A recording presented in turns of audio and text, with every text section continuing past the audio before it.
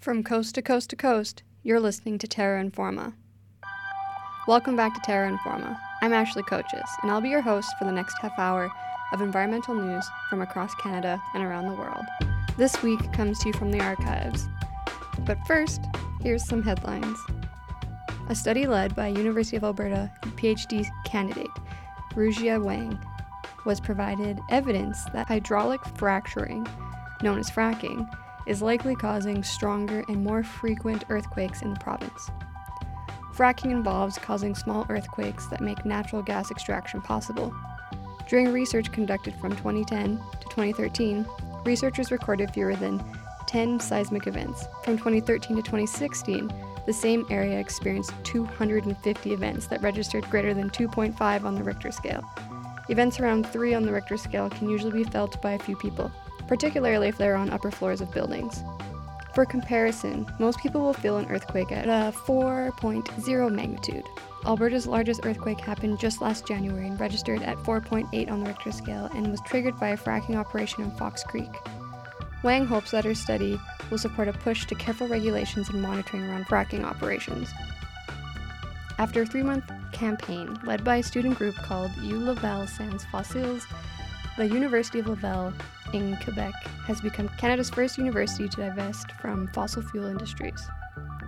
Other university groups in the province are now also campaigning for their administrations to divest, and we hope to see the movement spread across Canada. Way to go, Laval. On the same day that the University of Laval divested from fossil fuels, some Texans felt the effects of a natural gas pipeline explosion that occurred close to the town of Refugio. No deaths or serious injuries were reported, and the fire is under control. Kinder Morgan, who owns this pipeline, has stated that the impacts are being assessed, and the cause of the leak is under investigation. When we think of a constitution, we think of basic human rights. We as humans have the right to vote, the right to practice religion, the right to own property. But what about nature? Ecuador was the first country in the world to establish the rights of nature at a national level, which was included in its 2008 constitution. Terra Informer's Nicole Wired talks to Dr. Kelly Swing at Tipitini Biodiversity Station in Ecuador about how this constitutional change is great in theory, but in practice, there are a lot of hurdles to still overcome. Sumak Koswai. It's an ancient Quechua term meaning good living or the good life. It's a term that has permeated through all aspects of Indigenous life in South America, and in 2008 was incorporated at a national level into Ecuadorian constitution as a way to give nature rights. It was introduced as an alternative to development, not to say that Ecuador was aiming to be underdeveloped, but developed differently. While development puts life at the service of growth and accumulation, Sumak Koswai places life first, with institutions at the service of life. It's about living in harmony and not in competition. Sumak Koswai, good living, seems like a great idea in theory, but how do you implement something similar in countries like Canada or the States? And once it has been implemented, how do you put such a concept into practice? So I asked Dr. Kelly Swing, an American ecologist who has lived in Ecuador since the early 90s. He is the co-founder of Tipitini Biodiversity Station in the Amazon, a professor at the Universidad San Francisco de Quito, and an expert on all things environment. Here in Ecuador, nature has rights, and you don't see that in any other country around the world. How do you approach a topic like that? A topic like nature as a human, not a human being, but as a being, that's represented in the legal system. Yeah. How do you approach something like that, maybe in the States or in Canada? Well, I would tend to say that what a novel idea, what a wonderful idea to provide basically the planet and our surroundings with the same rights that we have. It's really hard to do that in some respect because those inanimate things don't have a voice for themselves, and so what that means is it automatically sets up a situation in which nature has rights, but now somebody has to speak for her. And of course, I would tend to say that just stick your head out the window. Nature will speak for herself, and she does it quite eloquently from my perspective. Some people look out the window and they say, yeah, it's a bunch of trees or something like that, right? So it's all a matter of perspective. But I think this idea of giving nature rights on a legal scale is a really interesting idea. And I have a feeling that over time it's going to become more and more contagious. That other countries will adopt the same kind of perspective about nature. And the reason I say that is because it just makes a lot of sense. If we want to live, and this is also part of the Ecuadorian Constitution, right? We assign rights to nature, but we also have these rights that are associated with people. We always talk about inalienable rights for the people in the U.S. certainly. But one of the rights for Ecuadorians is to live in a balanced environment.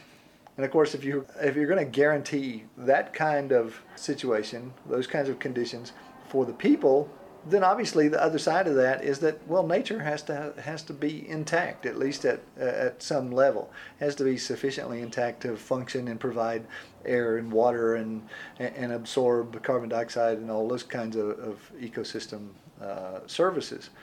So I think it's a completely logical kind of extension of this idea of providing people with the right to have a healthy environment.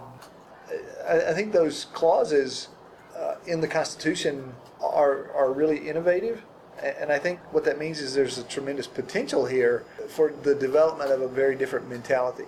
But in practice so far, there have been very few lawsuits or cases that have been brought before the justice system to actually test these laws. One of the first tests of the nature's rights laws was a lawsuit against the municipality of the city of Loja, kind of in southern Ecuador, because they were building a road and all the materials from that road, like from the deforestation and the road grading and everything, were just being poured into a river, and it caused some real problems with the flow, and it changed the nature of this river. And that was brought before the legal system, at a very local level, and it was basically dismissed. There was an appeal, and upon appeal, nature's rights were recognized, and the decision was that the city of Loja, or the municipality of Loja, had to pay for the remediation of these environmental impacts. And so a lot of us said, the language in the Constitution that's going to cause an avalanche of outcry from people all over Ecuador saying, well, in my neighborhood they did this, and over here there's around this oil operation they did this, and in this place they cut down this entire forest, and they've established a gigantic oil palm plantation, and so they've eliminated all this biodiversity, and that's impacted me, and that's impacted the future for ecotourism or whatever. That didn't happen. There has been no outcry. There has been no inundation of lawsuits. There's been, I think now, like a half a dozen. But the one that I talked about before that actually got a ruling that nature's rights had been violated, now we're like a year and a half down the road after that sentence was handed down, and not one dime has been spent on remediation of that river. Nothing. And so, it's kind of like, it's pretty rhetoric in the Constitution, but in practice, it's not meant anything. Why? Why? Because there's not the political weight behind that, and the laws have no teeth, right? It's just like, well, yeah, it's there. It looks nice, but it's not, in practice, it's not real. It's not made tangible. Thanks, Nicole.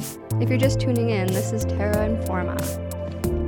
Wayona LeDuc is a Anishinaabe environmental activist, economist, and writer. She spent her entire career as an unflagging advocate for food and energy sustainability. She ran as the U.S. vice presidential nominee for the United States Green Party in 1996 and 2000, and she remains a leader around North America on issues of locally based sustainable development. Terra Informa correspondent Matt Hergy spoke with Wayona LeDuc from her home on the White Earth Reservation in Minnesota.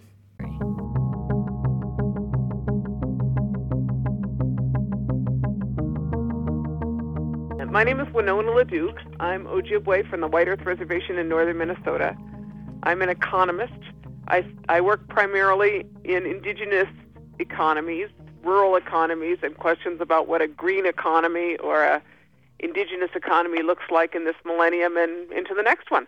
I am involved in community development on my own reservation, which is the White Earth Reservation in northern Minnesota. I direct a rather large community development organization that works on restoration of agriculture, and I work on renewable energy. So you've dedicated much of your career to working on issues of sustainable development, renewable energy, and food systems. Can you describe these efforts in a little bit more detail? Well, what I could tell you is something that you likely know, which is that Indian country in the U.S. and also in Canada has a history of obviously being self-reliant, sustainable, healthy, and worked really hard to maintain that even in a colonial era. There's a history of colonization in Canada and the United States which basically deconstructed indigenous economies and made us into dependent people. So what we have is indigenous communities that know how to have local self-reliant economies that could be well adapted into this millennium. The process of colonization has separated us from that process and has certainly created a really highly inefficient industrial system in both Canada and the U.S. at such a level that now, the North is consuming this maybe a quarter or a third of the world's resources, has a really inefficient energy economy that transports food from whether it is New Zealand or Chile to, Toronto, Edmonton, New York, Boston, Minneapolis, has a set of energy infrastructure which wastes about 57% of the energy from point of production to point of consumption. And we now are looking at the implications of that, whether it is climate destabilization, whether it is peak oil and how badly you want to scrape the bottom of the barrel, like in the tar sands in Alberta, or scraping the bottom of the barrel by, fracking and coal bed methane throughout the western United States. We are in this throngs of an industrial society which is trying to buttress up the single most inefficient energy economy in the history of the world. How has that manifested itself in society, and what problems has it created? Well, most energy production in this country comes from centralized power plants which get their resources from often indigenous communities, whether in the Canadian North or in the western United States, where 1/3 of all western low-sulfur coal is on Indian reservations and 2/3 of the uranium. Roughly similar statistics of different resources in the North. The single largest dam projects in the United States are in Indian communities or flooded native communities, and it's exactly the same in Canada. So what you have is a point of production which is usually located in an isolated or relatively isolated indigenous community, and then a point of consumption which is 1,000 miles away, namely some urban area, a city. And in that situation, between the point of origin and the point of final consumption, you find that the power that was produced is produced inefficiently. There's an incentive only to produce more and to sell more, not to be efficient, because corporations make a profit off of how much they sell, not how much they save. And then you have the clear situation where the power lines or the pipelines, in the case of, for instance, the Keystone Pipeline, between point of origin and point of consumption, consume a vast amount of energy.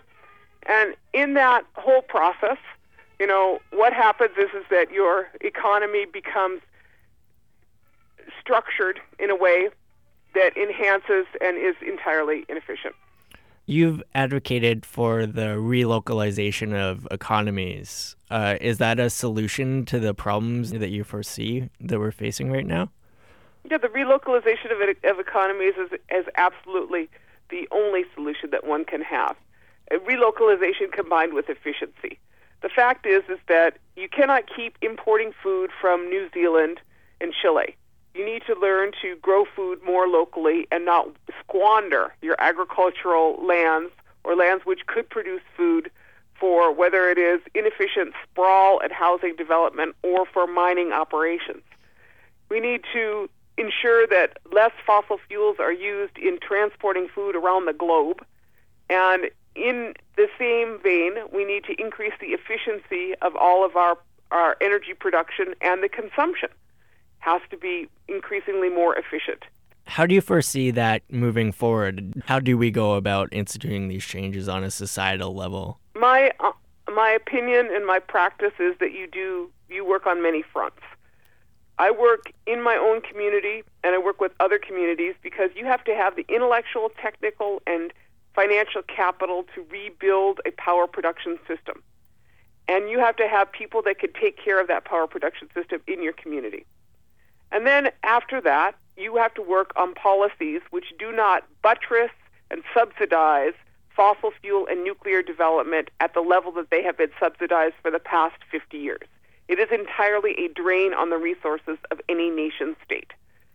Then you have to move towards creating the market and the infrastructure of power lines, for instance, so that renewable energy can be created and distributed in a way that is just and fair. My assessment is that a province like Alberta, which has an immense amount of wealth, capital, and intellectual capital, could easily move to a renewable energy economy if it would decide that it would like to move into the next economy instead of combusting itself into oblivion along with the rest of the country and the rest of the world through such production as the tar sands. And in addition to that, wasting and squandering the vast amount of resources that are put into such an inefficient energy production system as the tar sands, which over the long haul will set this country, Canada, and the United States further and further behind.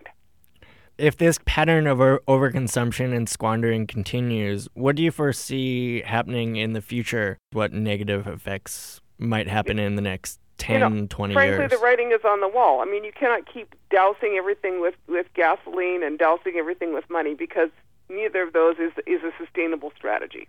The reality is that the disparity of wealth and the disparity of climate change-related disasters, and ultimately the fact that by 2020 it's estimated that 20% of world GDP will be spent on climate change-related disasters, such as the forest fires in the north in Canada.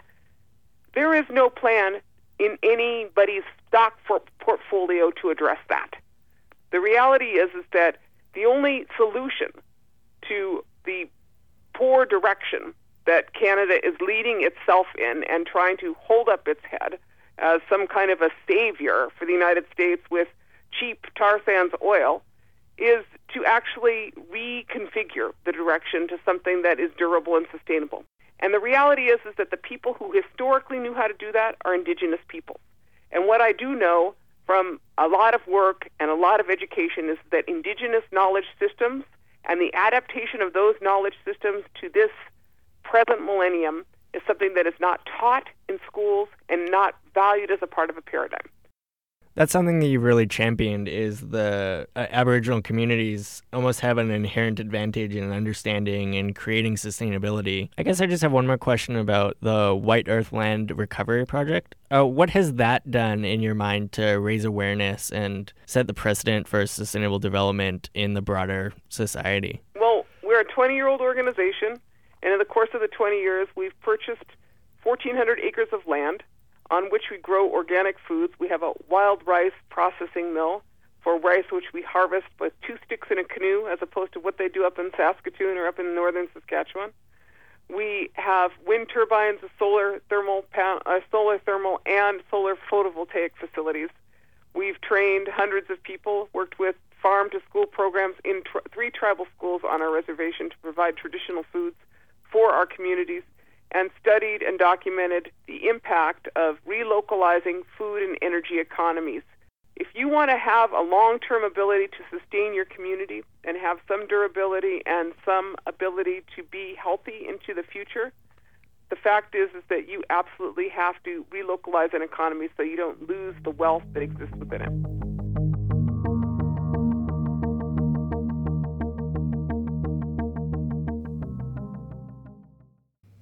Thanks, Matt. Julian Agyman is the chair of the Department of Urban and Environmental Policy and Planning at the Tufts University in Boston, Medford, Massachusetts. His research focuses on the intersections between social justice and sustainability, an idea which he terms just sustainability. He describes just sustainability as the need to ensure a better quality of life for all, now and into the future, in a just and equitable manner. whilst living within the limits of supporting ecosystems. Catherine Lennon spoke with him about the need for the sustainability movement to broaden its work beyond ecological and conservation issues to include issues of inequality and social justice. When we think about sustainability, why should we just think of environmental issues? They are obviously very important to sustainability, but ultimately issues of inequality are also going to be very important. And there's a huge, as we know, and growing inequality agenda. That relates to sustainability as well, because recent research in a book called The Spirit Level, Wilkinson and Pickett show that basically more unequal societies tend to have higher carbon footprints because of what's called competitive consumption. And what that means is basically that the poor try desperately to keep up with those who they perceive as being richer than themselves, and it drives this competitive consumption, keeping up with the Joneses. And societies like, for instance, the UK, Australia, United States, are very unequal in that sense. And, so inequality, basically, the argument goes, is driving carbon footprints, driving consumption. And so if we are interested in, lowering the carbon loading of the atmosphere, then we should also be interested in decreasing inequality between people and between nations. And so to me, the move towards what I call a just sustainability would be a sort of twin-pronged approach, looking at decreasing inequality, but also increasing environmental quality. So that's in a sense, in a nutshell, the kind of thinking and the kind of research that I do. Part of this work is being critical of the sustainability movement. And on the equity piece, I've heard you share the criticism that the movement keeps equity off the agenda. What do you mean by that? Well, it's quite simple, really. If you look at, as I have over the last 20 years, really since the initial Rio Earth Summit in 1992, I've worked with local authorities in the UK. I've, as an academic, studied how local governments have been imagining or envisioning or practicing sustainability, and I've seen that by far the weakest aspect of sustainability practice has been issues related to equity. We've been very good on cycle lanes, on recycling, reasonably good on waste reduction, creating more permeable surfaces in urban areas. We've been good on the technical and scientific and environmental aspects, but we haven't been so good on the equity and justice aspect. I'm not saying it's easy, but I'm saying that if we want a just sustainability, and I believe that that's the only form of sustainability that will really make transformation change, then we have to really look at these issues. We know that in terms of climate change, the first and worst affected people are those who have least responsibility for producing carbon. That's a clear issue. It's a moral issue, but it's also an issue of justice and equity. And so a lot of people, a lot of First Nations Canadians, Sheila Watt-Cloutier, for instance, have called on governments to really look at climate justice as being a key issue. And yet, if you look at most of the climate change agenda, it's still about the science and the economics and the technical aspects. I would argue those are very important, but we need to bring in the moral and ethical and justice and equity arguments. The social movement of sustainability, I mean, you only have to go to meetings about sustainability issues, and you'll see, a very much monocultural crowd of people in general. How do we broaden that? Well, one way that we do it is to move away from always going for answers and look at what the questions are that we're asking. And if we start asking questions like, what is the relationship of inequality to environmental sustainability, then I think you're broadening the agenda. But if at the moment, as the agenda stands, it's a very middle-class agenda. It isn't asking questions about inequality. And in not doing that, you're not going to bring in those people who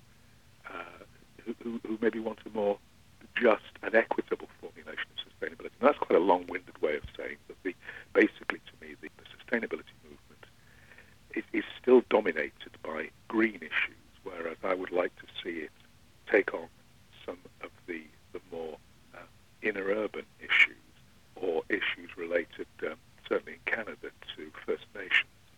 I mean, this is what I call just sustainability. Really, a definition of a just sustainability is, how do we improve people's quality of life? How do we do that now and into the future? And how do we do that while living within the limits of ecosystem? So, the idea of a just sustainability then would be environmental quality, living within limits. It would be improving people's quality of life. It would mean a more equitable and just distribution of the good and the bad things of our society. And it would also have an intergenerational component, that it would be about looking at social justice now and in the future. So that's what I hope for in a just sustainability movement. At the moment, the sustainability movement is still dominated by green issues. The social justice and environmental justice movements are still dominated largely by questions of justice and equity. I want to see a more complete marriage between those two concerns, because I think that looking at those concerns together is a much more powerful way of moving towards just and sustainable future. Well, maybe just to finish, just one last question for you. I'm wondering how you see the sustainability movement and the social justice or environmental justice movement. How do you see those coming together? Well, the sort of social justice, environmental justice movement and the sustainability movement, they do work together through coalitions. I mean, an example that I could give you would be here in Boston, 10 or 15 years ago, we had the Clean Buses for Boston movement, which was a coalition of social justice and green groups who were looking at getting compressed natural gas buses in Boston, because we had a lot of what were called dirty diesels. And so this coalition developed because people decided, we can all sign up to this. And this made me think that, maybe the way for social justice and environmental sustainability groups to work together is to, rather than to disagree about stuff, it's to look at what they actually agree on and then to campaign on that. And, in doing that, in co-working on campaigns and agendas and issues, perhaps these two movements, which do have ideological differences, can start to, think about, the way that they could work more closely together. And I think that's a possibility. There's a whole range of areas, especially areas like food justice, climate justice, where really the issues are absolutely clear that these are issues where justice and equity are up. Again, climate change, climate justice is another area, I think, where we might see a coming together of the kind of justice advocates and the green advocates over really progressive change. Well, that's it for this week's show. Terra Informa is a production of CJSR 88.5 FM in Edmonton on Treaty 6 territory. If you have any questions or comments, you can send us an email at terra@cjsr.com or tweet us at Terra Informa. You can also check us out on Facebook at Terra Informa or visit our website at terrainforma.ca. And don't forget to subscribe on iTunes. This week's contributors were Amanda Rooney, Charlie Blay, Lauren Carter. I've been your host, Ashley Coaches. Catch you next time.